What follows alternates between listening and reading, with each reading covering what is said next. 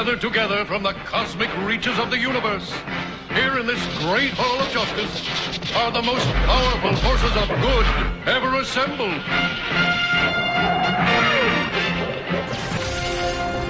I am Supergirl. I am the Flash. My name is Oliver Queen. I had to become the Green Arrow. Dedicated to truth, justice, and peace for all mankind. Hey everybody, welcome to the DC TV Podcast, episode 88. And we're back. 80 miles an hour. We're back. Get it straight. We're back. 88. 88. That's right. We're back in 88. That is straight. We're back from our hiatus, our season hiatus, our hiatus hernia, or whatever the hell it's called. Hiatus hernia? The holiday break. That sounds painful. Yeah, it is. The holiday break, we're back. And we only have 2 episodes to talk about this week. Gotham came back and Lucifer came back, both the Fox shows. Mm-hmm. But we have other things to discuss. What? We do. There's a lot of news. A lot of stuff has happened in the interim since we've been gone.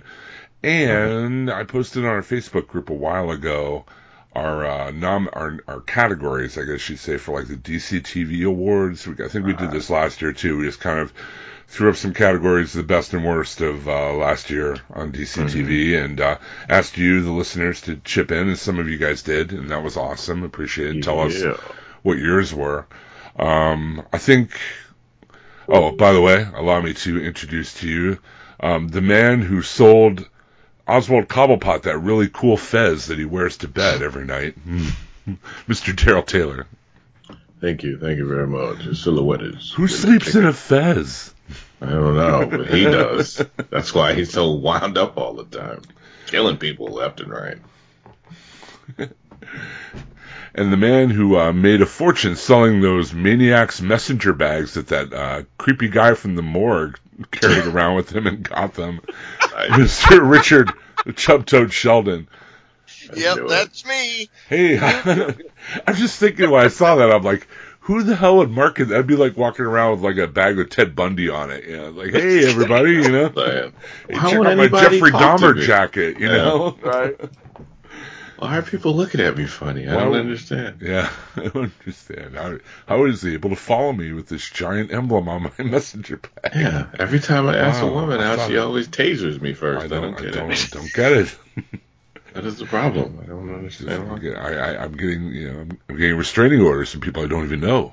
Exactly. It's like they won't even let me move in. They keep telling me I got to move out of the neighborhood. I don't understand. I haven't done anything. But I put up some categories, and I thought we'd just go around the table between the 3 of us tonight, since Miss Jerry is off doing Simba yoga or something similar. She is doing her yoga thing. She's teaching yoga to Mark Zuckerberg, so he'll give her back her Facebook account. Yeah, right. Oh, Jerry, we love you. But anyway, here, the first category, obviously, was best DC TV show. This one's easy. Hours. Yeah. Well, no, I don't mean podcast. I mean television show that we talk about. Oh, you mean television show. I know we have the best podcast. That's not even a question. First? Go ahead, Rich. All right. It's hands down easy. I think this was my pick last year, too, is The Flash. Okay. The Flash, and why? Why? Well, Prove it. Prove it. 200 words or less, buddy. Make it happen. Well, Come on. It continues to pack in really good effects. I mean, what they're able to do on their budget is amazing. I think it had good writing. I had some issues with the overall arc so far this season, but that comes later in categories. But still, Grant Gustafson, he's still awesome. I love like all the Killer Frost stuff that's been happening. Cisco, the stuff like after Barry effed up the timeline and spoiler alert, his brother ended up dead and everything else. I mean, all of that, just all the emotion that came into it, it was good writing, damn good writing outside of the, oh man, we keep screwing up the timeline. But I still, out of all the shows, it was tough. It was either Flash or Supergirl, and I came out with Flash. I don't believe you. I think I don't believe Mr. Taylor, what was your favorite? I went a little back and forth on it. I would say it would. I guess Flash won over. I would say Supergirl did get better, and I did like it, but I had to go with Flash. It's still a little stronger written show right now, because the characters are a little bit more well rounded, more consistent. I think, especially Grant Gustin and that little group with Cisco and Caitlin, even though Caitlin's been kind of pushed to the background a little bit. But I think overall, still, the strength of his, the way his character's written, I think he very much improves his show and keeps it consistent on the point of the hero, since he's the main, he's in most of the scenes. I think, even Iris has been written better this season. She's improved, and that's improved the show. And the addition of her brother, I think once he got past the pouting stage, he's getting better as a character as well. And I would also say, of course, the father, why can't I say his name now? Joe West. Joe West. Jesse Martin. Jesse Martin. He is he is just the cornerstone of the show. Like, he is the pillar, the backbone. Like, whatever scene he is in, there's never an episode, I think, that he hasn't been in where you look at it and you go, oh, why is that character? Why'd they write it like that? Like, he seems to just be so strong, and he's like the emotional heart of the show, I think. Like, you say Flash. I mean, I do think Grant Gustin is partly that, but I think Joe is really that emotional resident. He can just make any character that he deals with better, I think. Maybe because he is a more seasoned actor, with stage and TV and even film. So I think he does level up everybody that he works with, and that's a good thing for the show. So, got to be that. Okay, my best DC TV show. Now I'm just taking it from this year. Okay, so that would be like that half of the season of The Flash, and then the half the season, full season of Supergirl, and what we've seen, whatever.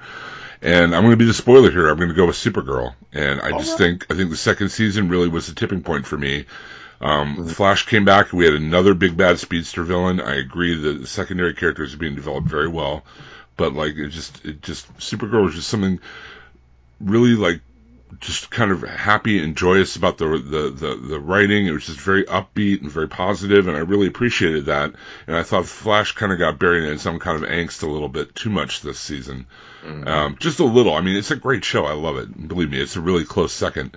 But having Superman on the show, the development of Hank Henshaw, and the tightening of having everybody work at the DEO, and then the writing with Alex Danvers' character and that whole thing, I had to give the edge to Supergirl. Another day it might have been. It just depends. Today was Flash. Tomorrow could have been. Yeah, and like I said, Flash is a close second. And it was a tough choice between the two. It really was. Most improved DC TV show. Oh, I got this one. Okay, go ahead, Daryl. It's got to be Arrow. I totally agree. I totally agree with Miles. It has improved. It's tremendously since the last 2 or 3 seasons. The shows breaking it up and giving them multiple villains and adding, the other character, adding the other comic book based characters to the show has helped it as well. The getting rid of the Felicity and Oliver love thing that kind of has weakened both characters in terms of just the writers not writing them very well when they're in a relationship with each other. And we all know who she belongs with. I mean, not you. We already talked about this, Chuck. Come on. I co-sign on everything you said, Daryl. Arrow Diggle, has been I mean, especially after the last season. Oh yeah. I like Diggle. You know, I've always liked Diggle, but I mean, he's back with the group, and when they're together, when that trio is together, though, when they're on the same page, it's a much stronger show. And I think they're able to draw on the strength of the earlier seasons by having that triangle of Felicity, Diggle, and Arrow being the center of it, but also adding more to it by bringing in, like you said, the new characters, Wild Dog and Artemis and Ragman and everything. And the way they pulled those off was great. And even the flashbacks weren't that bad this season because they had Dolph Lundgren. No, they didn't get in the way. They didn't get in the way as much as they could have. You know, they were less annoying. They're less annoying in the flashbacks, but yeah. What about you, Chubb? Well, this one I actually was tied in. It tied, and I agree about Arrow getting better. But when I really thought about this, because Arrow popped to mind first as well, but I'm thinking the most improved. What really was I most impressed by from the end of last season to the beginning of the fall season? And these two, I kept going back and forth, and there's so many reasons, but it's a tie between Legends of Tomorrow and Lucifer. Now, I still think Legends of Tomorrow has a long way to go, but when in terms of just an up curve in improvement, these two I felt did a huge upswing. I mean, Legends of Tomorrow, I mean, Sarah alone, the White Canary, taking lead. You know, I mean, that in itself, but, you know, they've gotten a little bit, you know, more versatile with the characters. They got rid of Rip. I mean, not rid of, but, you know. Yeah, not rid of. Yeah. You know, the stuff with Stein, this daughter suddenly coming into existence because of Flashpoint or whatnot, and you know, just all those things. They had better character development. I mean, to me, they had an incomplete for the first season, and this was, you know, really good effort, and it paid off for them. They need to keep going, but it paid off in that huge curve up. With Lucifer, we got away from the procedural stuff. Not completely, but enough to where it wasn't dominating the season. Right. Lucifer, the character himself, I mean, the development there, really the development of several of the characters, the revelation about Chloe, the introduction of Tricia Helfer as Lucifer's mom. Right. You know, I mean, this, of course, wasn't 2016, but the news about, you know, the casting of God coming. I mean, there's so many reasons, because Lucifer was one of those, while there were 2 or 3 episodes in the first season that I liked, and I generally liked the season overall, it just really kind of fell flat and still seemed like it was looking for exactly what it wanted to be. And from out of the gate this season, it was exactly what it needs to be, and it continues to just grow and develop. And you know, just when I look at both of those shows, I kept going, oh, it's this one, I'm going to say this one, and then finally I just said it's a tie. These two were the most improved out of all of the shows, in my opinion. I think my second choice probably would have been Gotham, just because it seems to keep getting better. True, especially after that first season. So, yeah. Okay, best main character male. I'll go first this time. Barry Allen. Enough said. Next. You know what? I have to go with you on that. I had Grant Gustin in my list as well. Yeah, I'd probably put Lucifer as my number 2, but Barry Allen. That's funny, because Lucifer was my pick. And it was a close between him and Barry Allen, but I guess maybe because this category was right after the most improved, and I had Lucifer really on the brain when I was making my picks. But I really, really enjoyed that character this season a lot. So, yeah, that's my pick. Best main character female, Kara Danvers, Supergirl. I really enjoy the show. It's really improved in the second season, except for the Jimmy Guardian stuff. I agree. I've Carol almost- Danvers is my pick. Other than that, I really like her performance as Supergirl. She has like a kind of earnestness and just a very honest approach to the character, and I really appreciate that. Man, nah. Katie Lott, son. White Canary. Oh man, yeah, it'd definitely be my second pick. She on a show that I don't even like right now. She can totally get it. I'll tell you that. She totally Daryl, is the hold on. only thing that I like on that show just about right now. Huh? Let me speak to you as a judge to the jury. What? I need you to ignore the video evidence. I'm not looking at the video evidence, sir. You need to not have that in your mind when Not you're about thinking that. about this. Okay, and you're still landing on. I White still Canary. think that Okay. she is my favorite. I think Okay.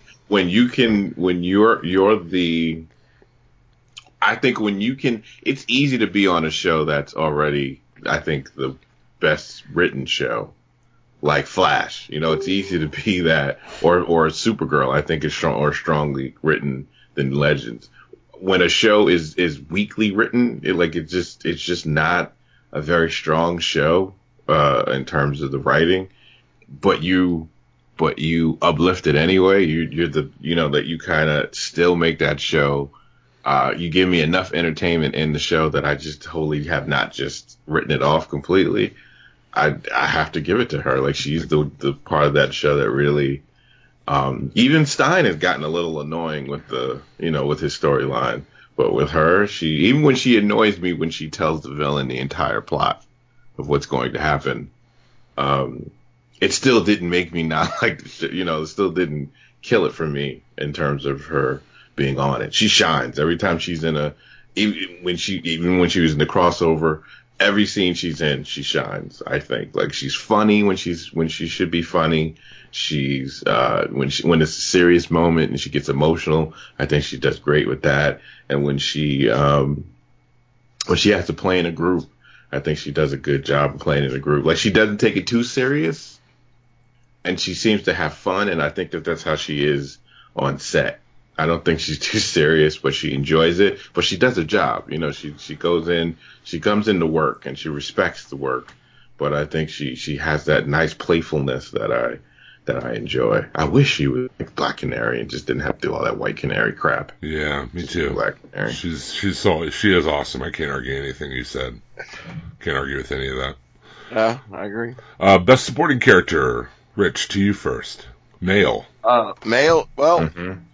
this one, and there's so many good choices. This was one of my hardest categories to really whittle down because there were so many good supporting characters. But yeah, both the male and female categories. This one probably took me the longest, these two. And the one I landed on for male was, he's not in a lot of episodes of things, but I just really feel that when he's on screen, man, he just takes it over, and that is Jay Garrick. Oh, that's my Flash choice of too. Mercury. That's who I picked too. Yeah, sweet. I picked John Wesley Shipp as Jay Garrick just because, like you said, he's not on every episode, but when he is there, he has that impact. Absolutely. And he's excellent. Yeah, that's wild that we both picked the same one. I mean, Yep. 'cause there were so many. I was going to choose Blaine from iZombie was one I thought of, and Yeah. He was on my list. So many. So many. Yeah, there were. I mean, and like you said, so many. Superman would have been a good choice. Best supporting character. Yeah. But I had Jay Garrick as well. So. Cool. I said my pick was David Ramsey, Diggle. Nice, good choice. He's always been a strong character. Very He's always much so. been very supportive of the other characters around him. And when it's time for him to do his thing, he does his thing. Yep. I still shout "Backpack Baby" every couple of because you know what? Dean Stahl needs to get on like a Backpack Baby comic strip or something, man. He We should does. talk to him about that. That's such a cool thing. But yeah, it's got to be him. And I recently, over Thanksgiving, me and my lady friend, we were just chilling and watching TV, and I noticed they had a marathon of the first season of Arrow, and he was good from the first season on. Like, just watching him, there was no he just had it. Like, this is the way that he, had to keep catching up to Oliver because he kept dodging him all the time before he knew his secret. Like, that was still funny when he kept jumping out of cars and windows and stuff, and Diggle started catching him. Hey man, if you can wear that helmet and still be cool, I'm saying that's a cool dude. That is a cool dude. I'm saying though, but yeah, it's definitely got to be sweet. Best supporting character female. Rich, I already know you chose Felicity, so let's just move on to Daryl. Daryl's choice. I did not. Saying, right? Daryl, who'd you choose? I picked Supergirl's sister. So did I. So did I. We all did. Yep. I always loved her. Like, even from my Snuggie days of watching her on Grey's Anatomy, I loved her back then too. But in this, she is just amazing. I think totally agree. She really plays that sister role very well, and she can play emotion so well and she is good. Like, she is such a big sister. Like, she's such a, like, when she was going through her emotional moments when she felt really left out because she's given everything to her sister. And this has kind of been her season to break out, to come out, too, literally. To her family. But it's her living. Like, she just has not lived at all. Like, she had no, like, with all the baggage that her parents put on her, it's her parents' fault. They did that to her. Always having her protect her sister. They never thought about what it would do to somebody, to their development when they're always focused on someone else and trying to protect someone else. And it's really damaged her growth. And it's just so amazing. And people have been through this, and she can really sell it. Like, it's really amazing to watch her come into this role and play this character who is pretty much finding herself now after all these years. Yeah. And so many things are new to her. And at the same time, it too. She really sold that kind of thing in a big way. Yeah, yeah. And at this, and it just works so much on so many levels. Aside of it being a superhero show, right? It worked. If it was just a story of these two sisters, I would still enjoy her journey, and how she's dealing with her life. And she's hot. She is a very attractive young lady. Yes. Every way. Okay. Best villain, Rich.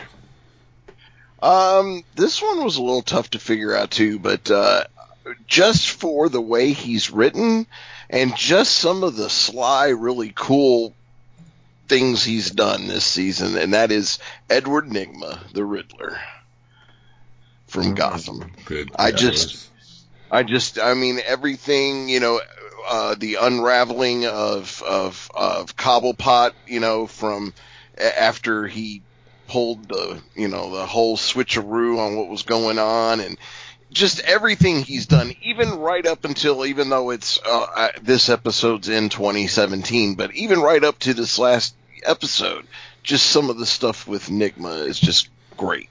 So, oh my goodness, Mr. Daryl. I would have to say the Mad Hatter from Gotham. Wow. Oh, that's a good choice. Dude is creepy. He plays it perfectly. He plays the creepy, scary, sadistic, version of Mad Hatter. It is like, I mean, and Gotham has had some freaky villains before, especially the Clown. Clowns are terrible and they should be wiped out. But anyway, but the Mad Hatter he really played it, like, all the horrible things he even did to his own sister. I mean, you just hate this guy. You want him to be, you want Gordon to take him out. Like, he's so petty and just so, just, he's misogynistic. He's just a psychopath. It's every crazy thing on the book it's him. He fits that. Plus, so. he can make elaborate death traps in almost no time with Yeah, no he sure resources can. at all. Like he writes it down and he has a bunch in a book and he just says, "All right, we're going to do this one this time." That actor plays nuts crazy. Yeah. Yeah, he plays it well. So awesome, man. Well, going back looking at the year of DC TV, I'm going to give Best Villain to Eobard Thawne, and I'll tell you why. Okay. It was the one moment in the Flashpoint episode where he makes Barry ask him to go back and kill his own mom. Yeah. That stuck out in my mind as the most cold-blooded damn villain move of the year. So True. that's he gets my Best Villain just for that one moment, pretty much. I mean, he's done other he's been doing other nasty stuff around the DC TV universe, but that moment alone, that's what really sold it for me. Yeah. Most improved character. Huh. I have Sarah Lance. So do I. Because she really stepped up once they got rid of Rip Hunter. She really became the lead of that show, and thank God, because somebody had to. Yeah. That's Well, and they kind of, with the exception of just a few things here and there in the first season, she was kind of a throwaway in a sense. She just was there. They weren't She using was- her well. That's Yeah. for sure. And this season, it's been nothing but greatness with her. So, yeah. She's always great. Yeah. What about you, Derek? Most improved. I forgot to answer this one, so I have to do it on the fly. I think the most improved character would have to be.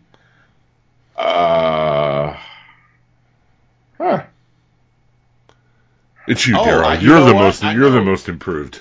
I'm always improving. I think the most one, it would have to be Bruce Wayne. Yeah, that's a good Young choice Bruce Wayne? because we used to That's a hate good that pick. guy. We used to hate that kid. He was a character that I was wishing that they would just take him off the board, have him go somewhere, travel the world, and not come back for like 8 seasons. Yeah, we were all saying that. Yeah, but he's become a lot better character. He's coming into his own as Bruce Wayne. He's really selling it now. He's looking like a dude that I can see him, eventually be the guy that donned the cowl in this world. So yeah, it'd have to be him. Good pick. Sweet. Trend we want to see in 2017. I got one. Go. Better writing. That's across the board. I think I want to see better writing across the board. Like Supergirl's gotten better, Arrow's gotten better, but that doesn't mean they don't have room for it to improve. Right. Flash has some things that they need to work. They're starting to get into some ruts that they need to work out. A Legend. Please knock off the time travel. Yes, you're right. And having the same Flash powered, the same ones with speed, having more speedsters do this whole thing. But yes, especially Legends is most guilty of poor writing a lot of times. I need them to write characters better. Like I want all the shows to write relationships better.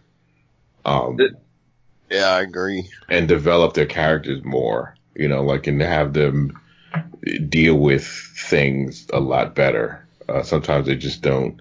They have characters do certain things, and you're like, what? Like, it just doesn't make any sense. So, I definitely want the writing to get even better for all the shows. Because the better the writing is, the stronger the shows are. And I want all the shows to be great. Yep. Absolutely. Yeah. What about This you? is the trend we want to see, right? Yes, trend we Yes. want to see. We Yeah, want to see better I guess writing. mine kind of falls right into what Daryl's saying. I just was a little more specific. I put Barry trusting his team and friends more, and most importantly, himself. More teamwork and crossover characters. Right. I want to see like a more connected universe, I think. I mean, Yes. we saw like with the big 4-way crossover, how that really works to its benefit. And I think, you can have separate episodes. I think Arrow works best probably separate off to itself. But I could totally see, and I mean, we've already heard, the musical episode or whatever, more I can't crossover, with Flash and Supergirl and Legends. I think those, when you put Supergirl in the Arrow show, it really, she's too overpowered, I think. But I just would like to see more connective tissue in this kind of DC TV universe that they're making, and I'm with you. That'd be awesome. I totally agree with Trend you. we don't want to see in 2017. I said bad writing, so there you go. I said underdeveloped characters, bad writing, and plots that went nowhere. So yeah, I said the one villain big bad every season. I don't need to see that anymore because take a page out of Daredevil season 2. Yes. Yeah. Break it up. Have smaller arcs with different bads and different stories. I think anyway. I think Arrow's been good with doing that, and I think that's why it's been a better season and improving because it hasn't been just one big bad in the shadow the entire show. Right. And he has to keep dealing with that one big bad. I hate that. Even out of the Marvel shows. I think Luke Cage is an example of a show that suffers from that. Mm-hmm. The worst with the I'm coming to get you. That's the same problem that Legends had with Vandal Savage. They just did over and over again. It's like, how many times can you watch them confront the same guy? Just keep him off the board until it's time to have the big confrontation, and then it's good. But just have other villains, man. This world is. The comic book world is full of villains. There are years and years of villains all in these books that they have access to. So use them. I'd enjoy it. Have fun with that. Or even make up some if you want. I mean, there's no law against it. Yeah. Make up some new ones. They already have with Trajectory and some others. Yeah. So I'm all for it. Go for it, man. Do this. Yeah. Mine falls kind of under the same thing of bad writing, but I mean, it's specific again, and that is, I wrote here, are heroes not keeping secrets from strangers while keeping secrets from each other? Mm-hmm. If one more damn person that they don't even barely know wait, you ready? walks into the Arrow cave, I mean, come on. No, wait. But the flip side of that is, I can't trust you knowing you kept that secret from me. I can't trust you. I can't trust you. Until 3 episodes from now when I trust you again. Right. Exactly. Okay, best moment. Alex Danvers coming out to Kara. Interesting choice. Yeah, it's a good moment. I can't fault that at all. I think out of a whole year, out of all the episodes of all the shows, that show gave me the most feels. So that was a good. Oh, you so sensitive. Oh, well, he's a sensitive man of the new millennium. Yeah, new millennium man, sensitive millennium man. Mine would be seeing all the superheroes together on screen, standing together. Like when it got to the Legends of Tomorrow's episode, the last part of the crossover when they're on that roof together. I mean, this is what I've been waiting for. I wanted to see this, this big moment of all the heroes standing tall together as a group fighting.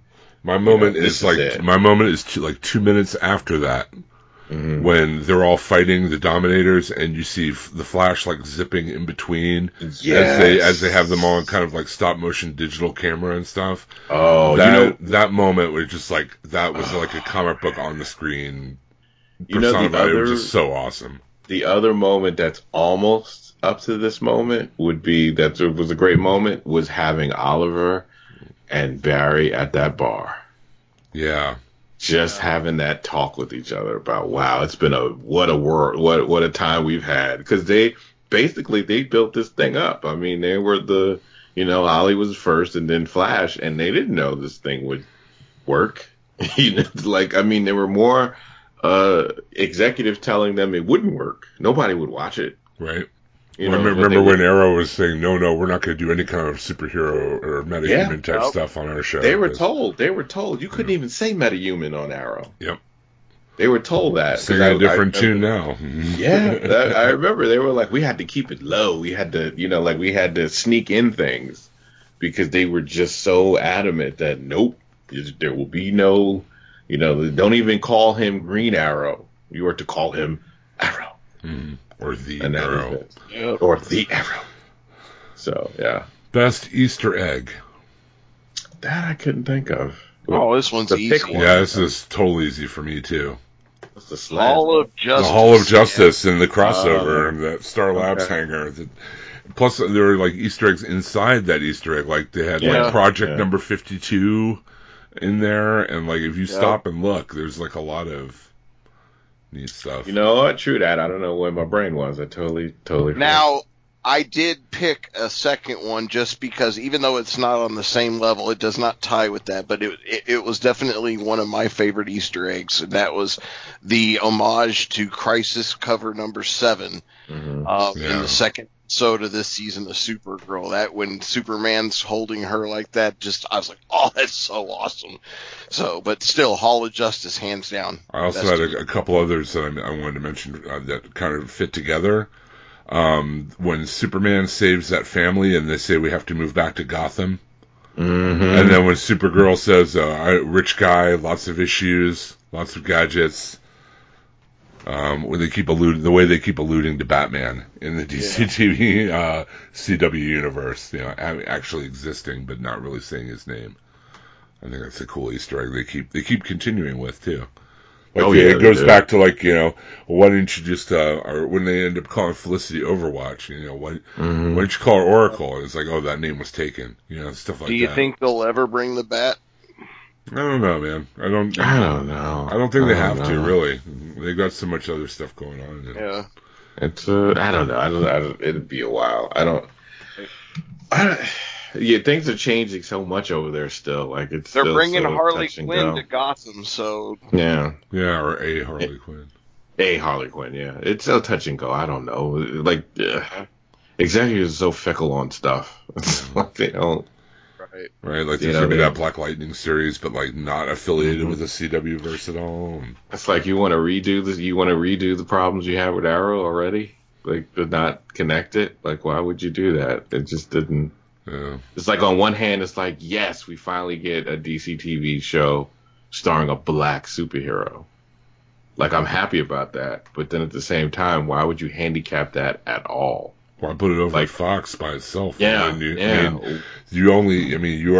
moved Legends off that Thursday night. Put something with a little more, you know, I don't know. Do you not want it to work? It's almost like if only we worked for the network, Daryl. You know? Yeah, but didn't they move it? Because isn't that where Riverdale's going? Yep. Yep. Because that looks. Why they're doing a Twin Peaks version of Riverdale? I of Archie. I can't tell you, but anyway. I'm gonna check it out, but I'm not expecting anything good. Yeah, poor Donnie.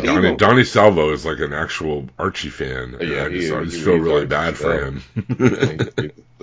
But you know what? It's just you could fit it in. It doesn't have like there's I know. Afterlife with Archie was cool, and you can do a lot of things to the character. It's fine. It could be really. No, cool. I'm not talking about that. The hell with Archie. I don't give a damn about Archie. I'm talking about Black Lightning. I'm talking about Black Lightning in there somewhere. I mean, you don't have to have it. In fact, what I would have done is, why do you need to have? You can have a DC TV superhero show all year round.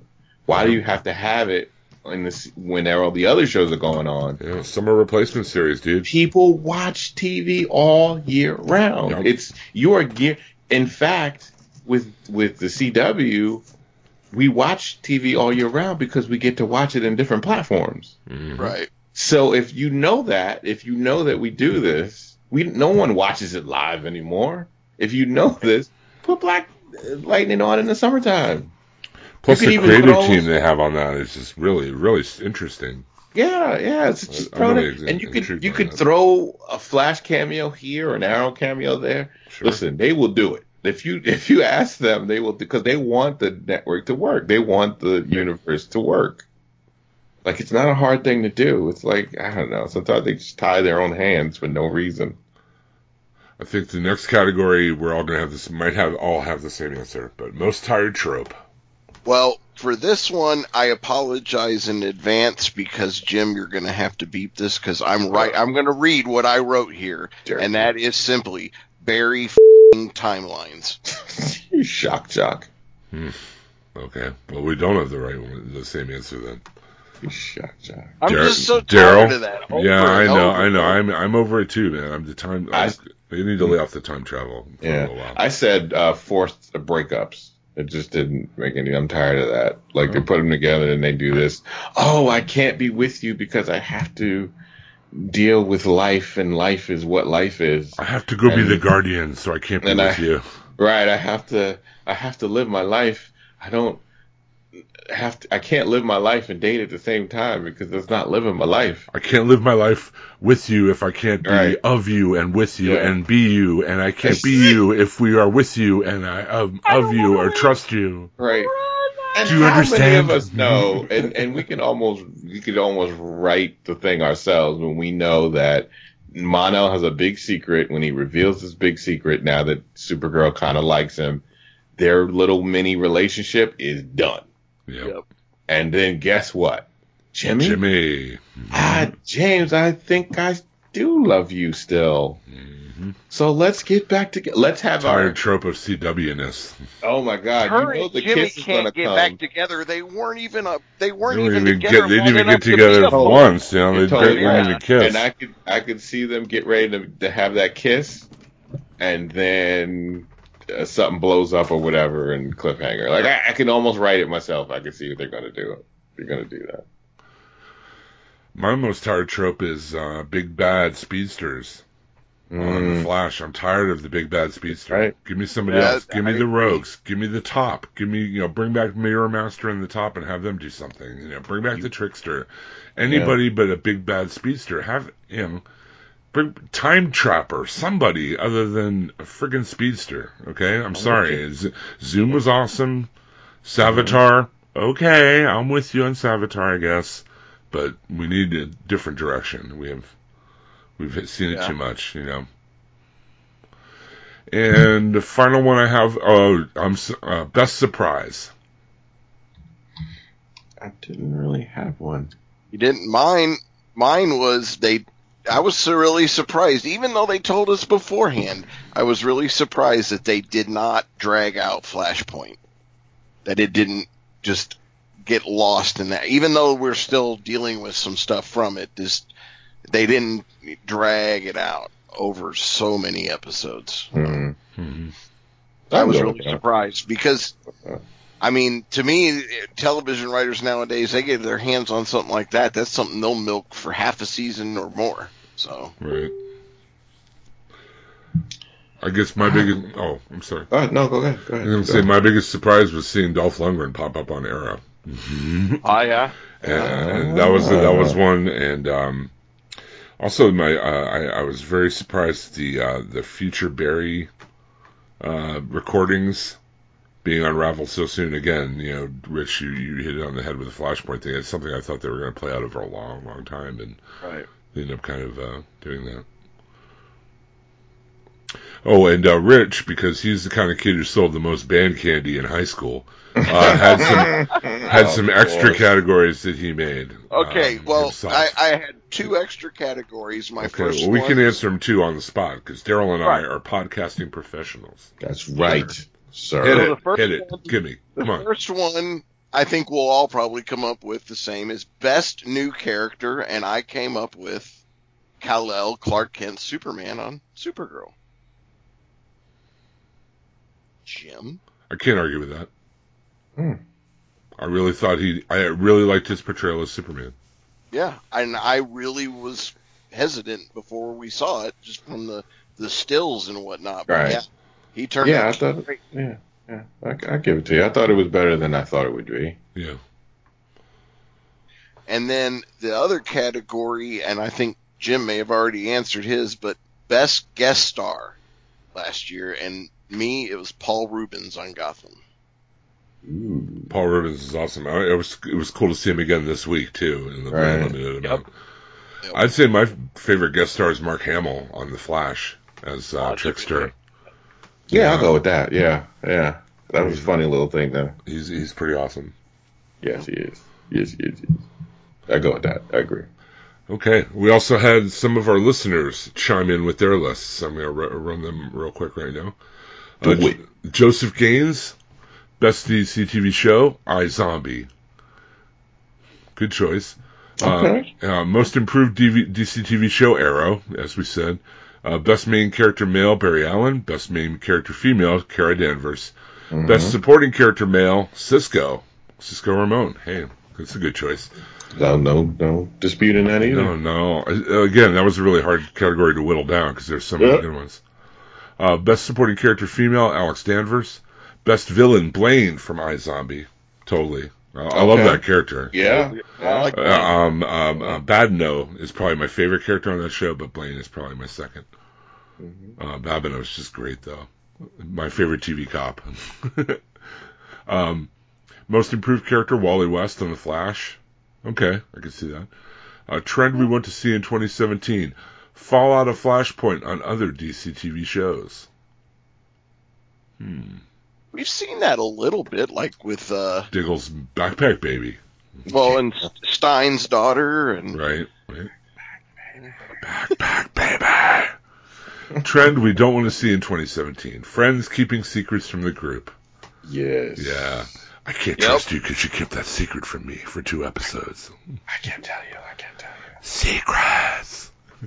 Best moment, Supergirl defeating the Super Friends in training. That was pretty great. That was funny, though. That was pretty great. that was good. Best Easter egg, Hall of Justice. Most tired trope, Speedster being the big bad on Flash. Yes. That's right, Joseph. And best surprise, Dolph Lundgren on Arrow. Wow, that's 2 of the same design. Great. Yeah. Adam Fatah, contributor to Nothing's On emails. Yes. Often. Mr. Fatah. Best TV show, a DC TV show, The Flash. Most improved show, Supergirl. Best main character male, Oliver Queen. Best main character female, Liv Moore. Best supporting male, Cisco Ramon. Best supporting female, Caitlin Snow. I'm sensing a Flash fan here. I think we are on. Best villain, Oliver Queen. Interesting. I see what you did there, Adam. That's very, very clever. Most improved character, Sarah Lance. Hey. Trend I want to see, better writing on all DC TV shows. Yes. Yes, you're with Daryl on that one. Most tired trope is all the pep talks to motivate characters to do the right thing. Yes. Good one, Adam. Excellent. Very true. John Davis also wrote in with this. Best show, The Flash. Most improved, Gotham. Best main male, Barry Allen. Best main female, Supergirl. Best supporting actor, Joe West. Jesse Martin, definitely, as you were saying before, Daryl. Yeah. Best supporting female, Cat Grant, because her presence is missed this season. No reason to have scenes at Catco now. Oh, that's an interesting point. Yeah, kind of true. Because she's not there, you know. Best villain, Penguin. Good choice. Yeah, I can't deny that either. Most improved character, Cat Grant, improved over the course of season 1. I'm sensing a Cat Grant fan here. I got two. And trend we want to see in 2017, more non-event crossovers along with the big one. Totally agree. A trend we don't want to see more of in 2017, Barry doing stupid stuff. Yeah. Best moment, the look on Kara's face when Barry got her the ice cream and the look of joy. She ate it. Mm-hmm. That was good, yeah. Best Easter egg, ice cream. Oh, sorry, got distracted. Hall of Justice, duh. Most tired trope, Speedster big bads on Flash. Okay, you hear us, Berlanti? We're standing tall now on this. And biggest surprise, how consistently good Gotham has been. After that first season, definitely so, John. Thanks a lot, guys, for writing in with your choices. It was awesome. Speaking of Gotham, let me take a swig of beverage and we will dive right into the latest episode. Dun, dun, dun. Titled Ghosts. Again, the two, this episode, as I said, we have 2 episodes of DC TV this week. We have Gotham and we have Lucifer, both returned. We'll start with Gotham. The episode is called Ghosts. I said appropriate. Yeah, no doubt, in a lot of ways. It starts off with the funeral of Mario Falcone, a.k.a. Mario Calvi. We see Falcone's dad there. We see Lee there, looking very much like the mafia wife. And all of a sudden, off in another part of the cemetery, far enough away that they aren't going to no one will notice them, but they can see are Jim Gordon and Bullock. It's like Jim can't help but spy on the ceremony, kind of. It turns out he got, him shooting Mario was a legit kill, as they call it in the episode, because Mario had tested positive for the touch virus. Surprised me, because I thought we'd have to go through this whole nonsense of I was thinking the same thing. Yeah, with the knife and dredging the river, and they would drag that out for whatever. So Jim's not going to be arrested or anything for shooting Mario, because it was a legit kill. Yeah, he already went to prison once last season. So we did that. We already did that. But Lee does have Carmine's loyalty, and Carmine doesn't forgive as easily as the law. In fact, one of my favorite scenes in this episode is when Gordon goes home after the cemetery scene. He sees Victor Zsasz helping himself to some milk in his fridge. Yeah. And Victor's all like, "Yeah, I'm waiting for the kill order to come down on you anytime, but it's been real, and I've enjoyed this, but he's going to order your death, and I'm going to have to kill you, and you won't see me coming, and you won't feel a thing. I appreciate it. It's not personal. Mm-hmm. No, not personal. Just professional. We had a good run. You had a good run, right? Yeah, it just was really, really cool, like conciliatory tone. Mm-hmm. After that, Gordon goes to the back to GCPD, and there's a woman in the morgue who was dead, and then alive again in some way, and then found dead again in a different place. And in the interim, someone had run like 10,000 volts of electric current through her. Lucius shows him on the body, with the burns from the electricity. And the woman, mysteriously, got up, walked out of the morgue, I guess, and they found her on some train tracks. So that happens all the time. All the time in Gotham. Oh, yeah. Sure. That's Tuesday. Well, this is, Harvey does say, doesn't anybody die in Gotham anymore? No. I appreciated them kind of acknowledging that too in there with that line. Oh, I know everybody who's been dead has been back. I mean, Fish Mooney on down. And where is Fish Mooney and her X-Men anyway? I haven't seen him in a while. They'll come back when we don't want them to. Jim and Harvey go down to the morgue. They find, they talk to the guy who's the night manager there, and he happens to have a button of Jerome on his messenger bag. Yeah. No, not suspicious at all, not me. No. So they follow the dude, and it turns out he's like the leader of a pep rally for Jerome.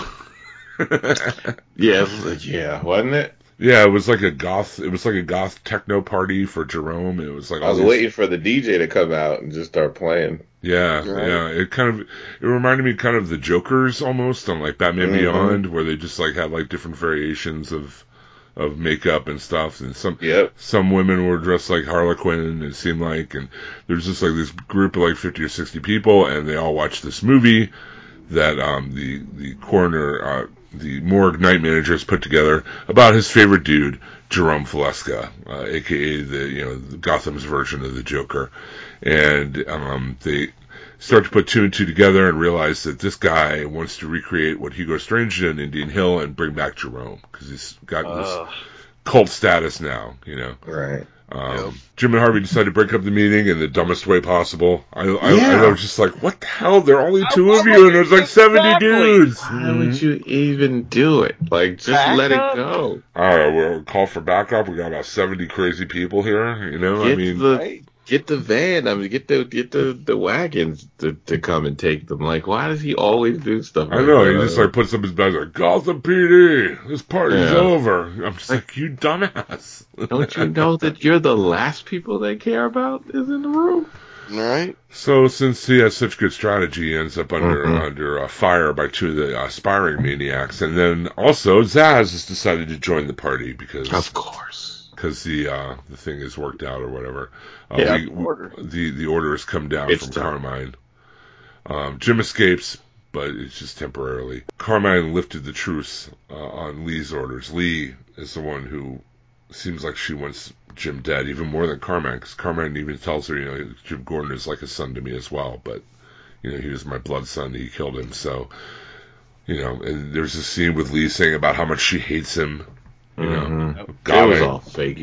It was not, that was all bull crap. Yeah, it's just like, it was almost like she's trying to convince herself, you know. Mm-hmm.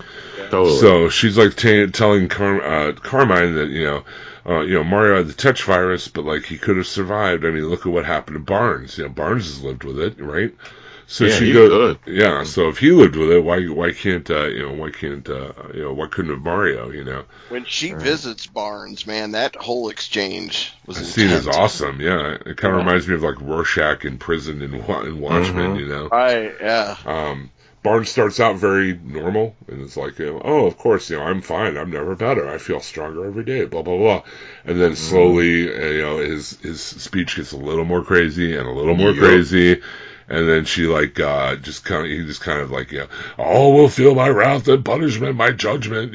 This virus isn't. Them all. Yeah, this virus isn't a disease; it's an antidote. So Lee realizes that she wouldn't have wanted to see Mario like that, even if she can't admit it. And she calls off the head. She never hated Jim Gordon, obviously, just like you said, fakey. Fakey McFakerson and the fake. The other two storylines.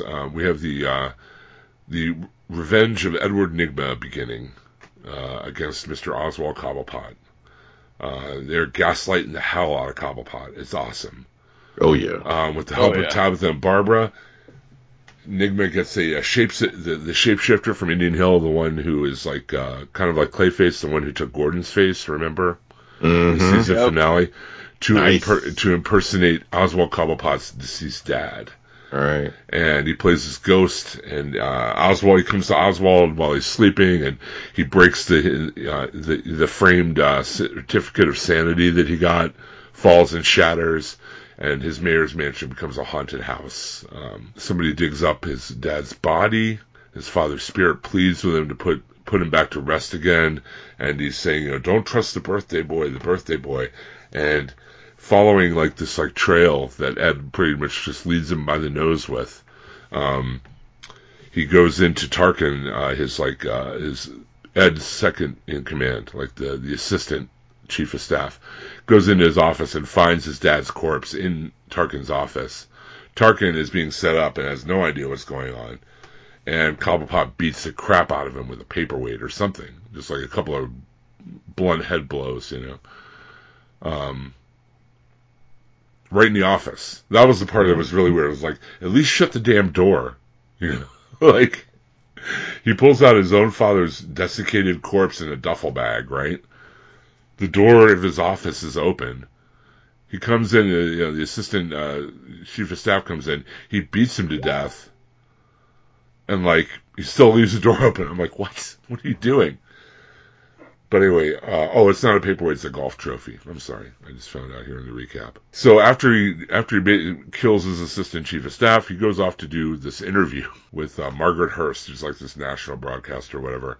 And she says she won't be holding back. And Oswald crashes and burns in the interview, big time, because of Ed, messing with his head. Does not go well for Oswald. The final plot line in this episode deals with Selena and her mom. Kind of all the feels in this episode, in this storyline. At first, Selena is like, pushes her mom away. It's like, you left when I was 5. Why do I want to see you now? Get the hell out of my life. Selena's mom, ends up taking a box to Bruce and saying, can you give this to Selena because she won't take it from me? But Bruce intercedes and urges, Selena to give her mom another chance. And Selena opens the box and it's like her little baby booty and a picture of her as a 5-year-old and all this stuff that her mom had kept from the whole time. And Bruce has this line, take it from someone who misses his family very much, Right. He played the dead parents card. Right, the dead parent card. Guilted her right into it. At least you have your parents. So Maria comes over to Wayne Manor for family dinner. Kind of flirts with Alfred by picking his pocket. They take Maria back to her hotel, and she's greeted by a kicked-in door and a man pointing a gun demanding the money she owns. Maria characterizes this guy as a man from her past, but it all feels like very present. This guy is like, he says he's going to pay Bruce a visit, and Maria's like, we should warn your friends. Right. I did one line I forgot to mention before when Zaz, is in Gordon's apartment. He's like, also, nice shot on Mario. Never liked him. Yeah. I didn't like him either. I agree with him. I didn't like him either. Yeah. So, Gotham, Ghosts, episode 12. So far. The mother thing was the only thing that was like, you pretty much knew. Like, there was some secret. Like when they were having that nice little dinner, it was like I was just waiting for I was just waiting for the shoe to drop.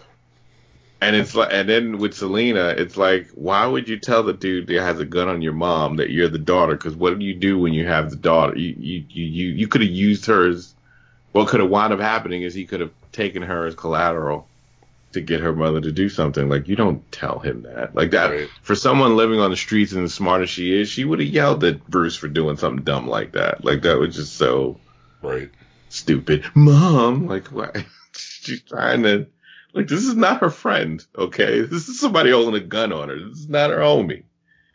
And she's like, Mom. So what do you give the episode? I give it a B. They didn't do the I'm glad they didn't repeat the same shit of having Gordon be declared, criminal, and, we had to go through a whole thing of him trying to prove his innocence. I'm glad we got past that. Right. And they pretty much dealt with it in this episode, like, which I like as well. Like, they didn't try to drag it out, because this could have been a multiple episode. Yep, sure could have. Dealing with this, and I'm glad that they did.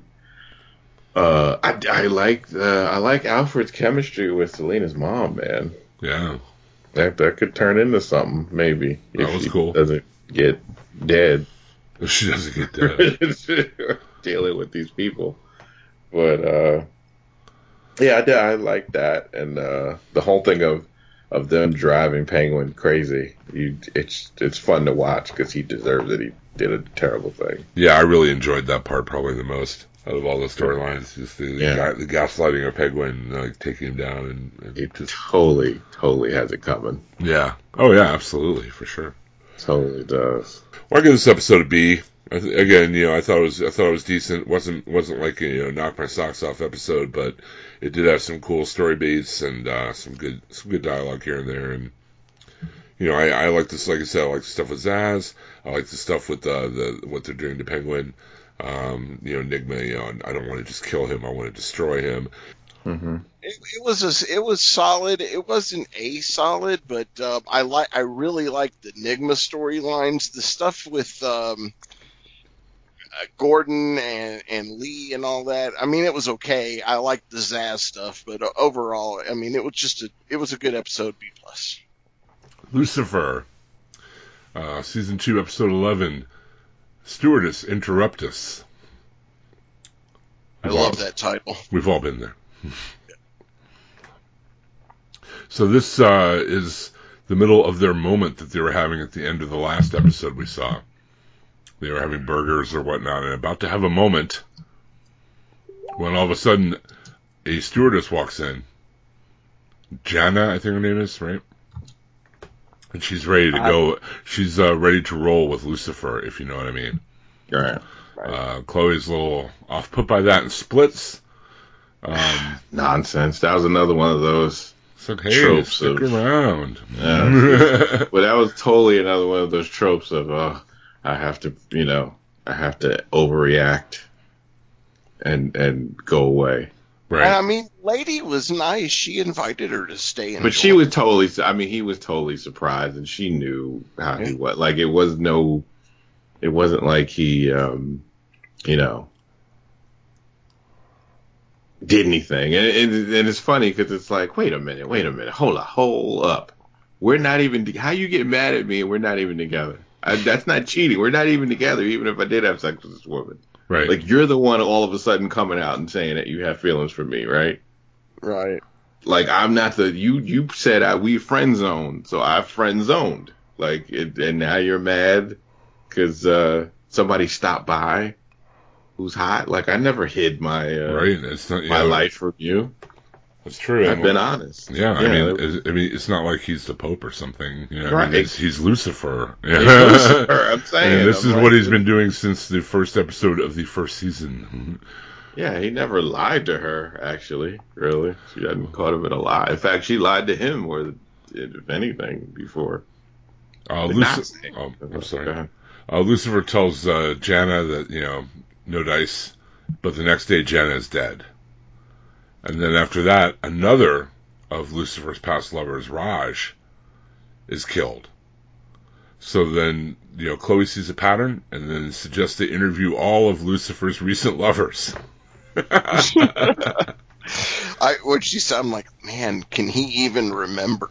Can you imagine just starting to, see someone romantically and then meeting all the people they've slept with? Right. I mean, I know it's Lucifer and stuff, but still, every one of them is hilarious because they have tales of unprecedented satisfaction, and they go into detail about how it happens, and then Chloe blushes, and then Dan is impressed.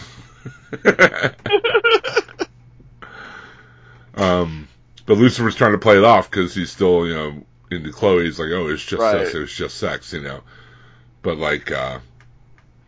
it was. He's got to prove himself to her. It was continually funny through the whole time. As they investigate the case, they use Maze as a sexy stewardess undercover, which I appreciated quite a bit, to draw out the drug dealer who's using Jana as a mule. Chloe gets some advice from Charlotte, and Charlotte's trying to get Lucifer and her together. Evidently, this is working toward her plan of getting back to heaven or whatever. Somehow we found out Chloe was like a miracle baby that Amendiel had delivered unto, a woman. She wasn't, born in a regular sense. So for Amendiel and Charlotte now are trying to work to get Lucifer and Chloe together for some reason. And it works into... They haven't really explained how, but Charlotte seems it's going to work into getting back into heaven, back where they want to be. So, well, it would bring about the end times, right? I think so. I think that's they haven't really been. If the two of them have a child, I mean that's basically going to be the Antichrist, and then that brings about the end times. And once the end times are about, all that's left is, according to the lore, is the kingdom of heaven. So that's what I've been taken from this was their plan. Or it could end up like the baby on Preacher, when the devil and the angel had sex, and Genesis. We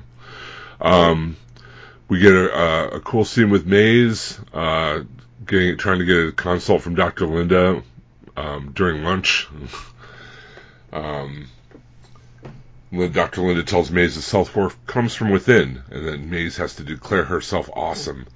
I just wanted to say, Maze, if you need someone to declare you awesome, I'm here for you. Right. I'm saying. I'm suddenly regretting I didn't think of her with best female support. Yeah, definitely. She was definitely on my short list.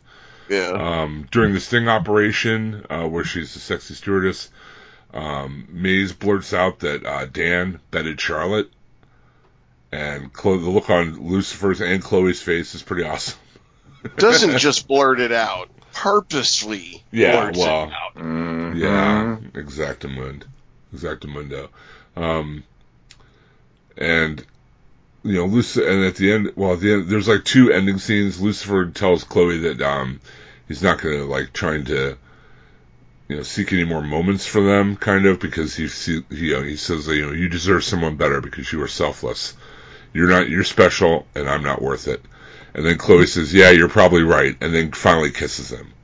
The kiss that they, missed, out on in the beginning. So. Yep. I'm glad they did that, because that's such a trope of, they're about to kiss.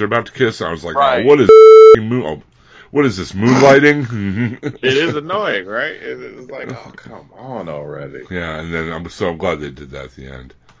There's also a scene at the end here. There's this package or with vials of something inside of it, and douchey Andy was fretting he got some of it on him and wasn't feeling too good. And there was a man in a hat with a trench coat, and he proceeds to choke Andy to death and walk away with the vials. It's Lucifer's blood. Yeah. Right? Yeah. Okay. So that was also at the end of this episode. So I would have to give it I would say B-. A B-. I would I didn't I when it's all Lucifer, I enjoy those episodes. It's something how pretty progressive too. I mean, I like to throw like the way they threw in without making a big deal out of it, where he's bisexual. Wasn't even a thing. Wasn't even It was just. Even his reaction was, yeah, and like. Yeah, exactly. Well, he's Lucifer. Like, hello. Exactly. I like pleasure. I mean, that's his thing. I like pleasure. I mean, it's just Lucifer. He doesn't care about any of that other stuff. He's unapologetic about it. Unapologetic about it. Nothing to be sorry for. So I like how they did that. I like how it was handled in a mature way. I mean, I like how they move forward with this thing with this relationship thing with her. And Maze is great. I mean, there's a lot of fun you can have with her when she's you give her a side story to do. And of course, this is no surprise that it was fun. The funny scenes came from her. And it worked. I mean, it was a cool, throw in the murder thing and still the mother's plotting. I don't even know where she's going with this. It's like, she doesn't want to kill her now, but how is she going to get God to come to come back down to talk to her? Like, I don't know how. If they stop the end times. So if they get together, that's supposed to start it off, right? That starts the end time if they get together to have sex or something. Well, you have to have the Antichrist, and I mean, based on lore, I mean,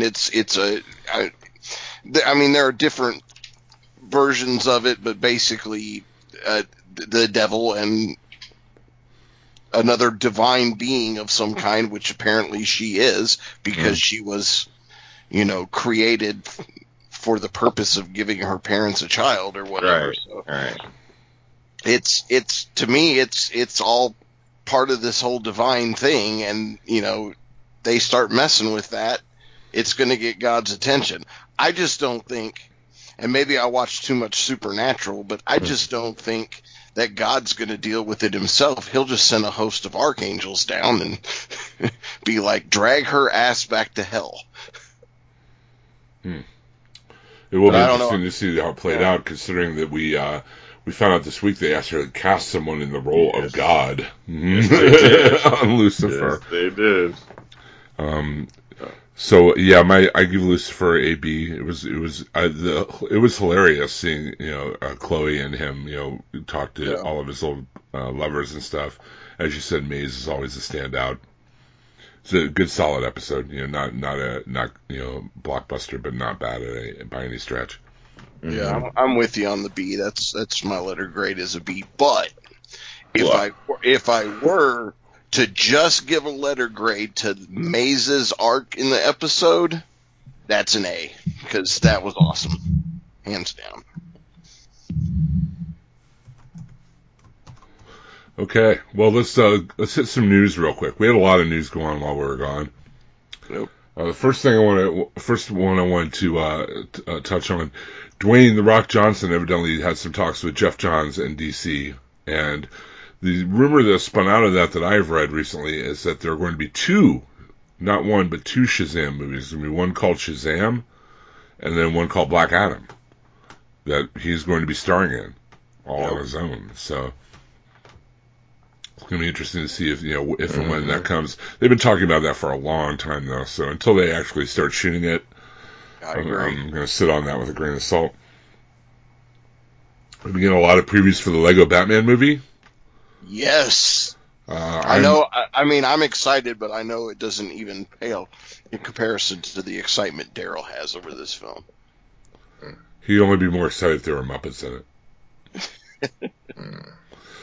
We got a shout out this week about the new Green Lantern Corps movie that they're working on. It's being written right now. It is, quote, "Lethal Weapon in Space," unquote. I love it.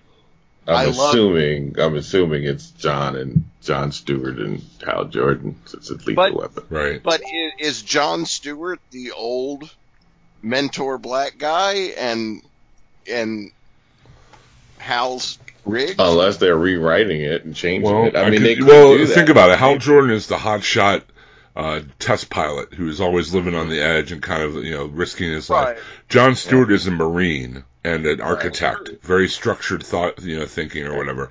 So it wouldn't have to necessarily be old and young, but it could definitely be like hothead and cool head, cool thunker. That's true. You know what I mean? Yeah. That would work really well. That I kind don't know. of mix and I'm match. just excited about it. And what excites me more than the lethal weapon part of that sentence is the in space, because that is the one thing. Well, not the one thing, but the main thing that the Green Lantern movie lacked was they weren't in space. I mean, they had 20 minutes on Oa, and that was it. yeah. So just the fact that they're going to approach it from that standpoint tells me that they're going to get it right, or that they're looking to get it right, and they're on the right path. Of course, with Jeff Johns. Well, Jeff Johns is creative directing the script. But here's what's slightly worrying. David S. Goyer is on the script with Justin Rhodes. So Yeah, he's not the best. Goyer on his own is not really. I mean, he did work on the Dark Knight movies, but that was with Christopher and Jonathan Nolan. Mm-hmm. And then on his own, he wrote Nick Fury, Agent of S.H.I.E.L.D., the David Hasselhoff version. So. And he didn't he do? So it's been a wide range. Blade. He did do Blade 1 and 2. Yes, he did. He wrote the. He wrote. Oh, I'm sorry. I know he wrote the first Blade. I don't He know. also wrote the third Blade. Third Blade, yeah. But he directed the third. Yeah, and he directed the third one as well. That probably was when it went really well. Yeah, but it wasn't all his fault either, the third one. I mean, if you've heard the stories and read the stories of Snipes on that set. Mm-hmm. It just seems that he I don't know. He can be very good, but he can also be very bad, Yes, that is true. Well, he's definitely in Warner Brothers and DC's go-to list of people. Oh yeah, totally. That's true. He's connected, with all the Dark Knight stuff, like you said. So I don't know. Two different characters from the past are coming back on The Flash in season 3. First of all, Eddie Thawne is going to be coming back, according to sources. Now that's got to be a result of I'm not Flashpoint. or it could just be a flashback. Yeah, it could be. Yeah. Or, they could go back in time or whatever, because another character that's going to be coming back is Ronnie Raymond, played by Robbie Amell. They announced that as well. That'll be returning in season 3, so interesting. We don't know yet what changes were made. That's true. We have on the DCTV podcast Facebook group clips and previews of all the CW TV shows going up, and pictures of the resurrected Jerome in the new Gotham promo, looking like a cross between Frankenstein and maybe like the Joker without his face or whatever. Right. We also have a Harley Quinn version of Harley Quinn that's going to be popping up with Jerome. So they're doing the Joker without actually doing the Joker. Exactly. What I mean? Which is totally fine. Kevin Smith is returning to direct another episode of Supergirl in season 2. Yes. Mm-hmm. That's awesome. Miguel Ferrer, who's been in a ton of movies. He was also in Twin Peaks. He was in RoboCop. He did the voice of Deathstroke in the upcoming Judas Contract animated feature. Passed away at 61. Also a big fan and friend to comics. Big comics fan. So much so that Peter David named Spider-Man 2099 after him. Miguel O'Hara was named after Miguel Ferrer. He was a big, a great actor, and like I said, a friend of comics. Big comic fan as well. Speaking of which, we're getting our first look at the long-awaited Teen Titans Judas Contract animated film, which won't have Cyborg in it. It'll have the Blue Beetle instead, the Jamie Reyes Blue Beetle, Beast Boy, Starfire, Nightwing, and of course Terra and Deathstroke. I mentioned on the DCTV podcast Facebook group when I interviewed Bruce Timm back in New York Comic Con in 2008. He was talking about this. Doing this being on the slate, so it's amazing that they finally got together like 9 years later or whatever. So, well, too bad for Art Gunn since he could do Deathstroke, but yeah. We also got more clips from Justice League Dark, the next animated feature we're going to be getting. One with Etrigan. We also got a really cool one with Zatanna and Constantine. We got release dates and a director's set for the Flash Supergirl musical. I would direct you to the DCTV Podcast Facebook group for that, because I don't want to get Daryl mad by talking about the musical episode. Timothy Odmanson has been cast as God on Lucifer. He was on Psych. He's done a bunch of other character work. You definitely know the face if you don't know the name. And we got some really cool pictures this week of a lot of our CW actors and actresses out at the Women's March in LA and also in Washington, D.C. Those are also up on the DCTV Podcast Facebook group, so check that out as well. Ugh. So, gentlemen, thank you for joining me tonight to talk about some geeky TV. If you want to check out more geeky podcasts, first of all, head over to the TaylorNetworkPodcast.com, headed by my colleague and friend, Mr. Daryl Taylor, who has been your co-host tonight on this show. So many huge podcasts over there. There's Forced Conversations, I think, is the latest one, right? The Star Wars podcast that you just added. Yes, Forced Conversation. Go Trek Yourself with you and J.K. Woodward. Mm-hmm. There's, of course, No Apologies. Nothing's On, the show that Daryl and I and Donnie Salvo do about TV and movies. All kinds of great geeky podcasts headed out over there, and more to come. More interesting podcasts, of course, to come. Check it out. TaylorNetworkPodcast.com. And if you still have room on your listening device for more geeky podcasting goodness, then by all means, hit hhwlod.com. That's where this podcast originated from. It's also where you can find the Walking Dead TV podcast that I'm also on with, oddly enough, Chub Toad and Daryl. What a coincidence. And we're going to be doing an episode pretty soon about our 5 favorite episodes of The Walking Dead so far. And it's been a really tough process trying to winnow that down to just 5 episodes. Tough. From if you haven't started yet, from all these seasons, just to break it down to 5. It was easy for me, not easy, but it was more manageable to break down to 10. But to get it down to 5 was really tough. So if you're a fan of The Walking Dead, listen to that show. Also, It's All Connected is housed there. That's the Marvel Television podcast hosted by Russ. Sometimes Johnny M is on it. Sometimes Brad Milo is on it. Check it out over there. They cover Marvel Television the way we cover DC TV, and other podcasts going on over there at hhwlod.com. So until next week, when we cover more DC TV, thank you, gentlemen, for joining me tonight. Hopefully we'll be rejoined by the wonderful and talented Jerry Atkinson next week. And until that time, we are Ghost. Thank you. Good night. Devastation at last, finally we meet. After all of these years out here in the street, I had a feeling you would make yourself known. You came along just to claim your place on the throne. Now I've been overthrown.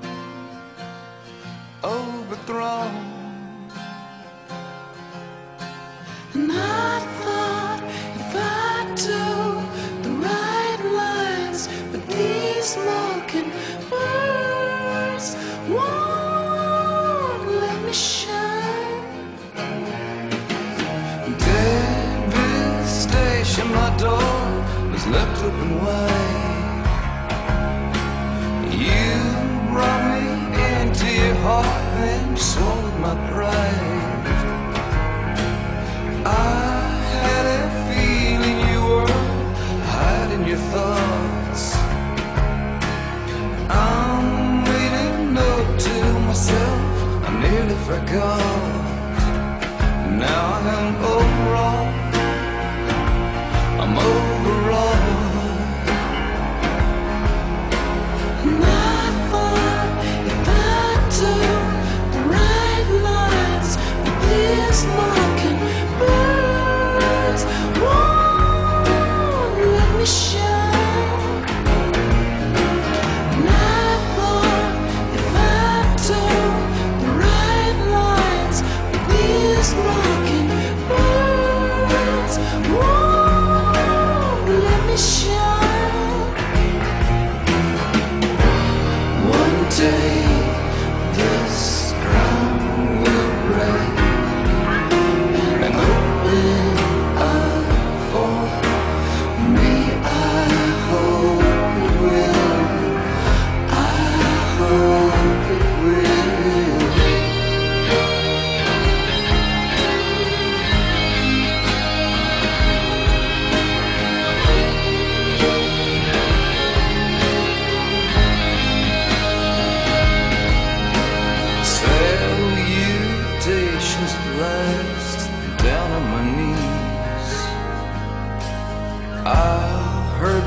fugue of this morn, blessed reveille. Woke from a dream where I was in a terrible realm. All my sails were ablaze, I was chained to the helm. Now I'm overwhelmed, I'm overwhelmed.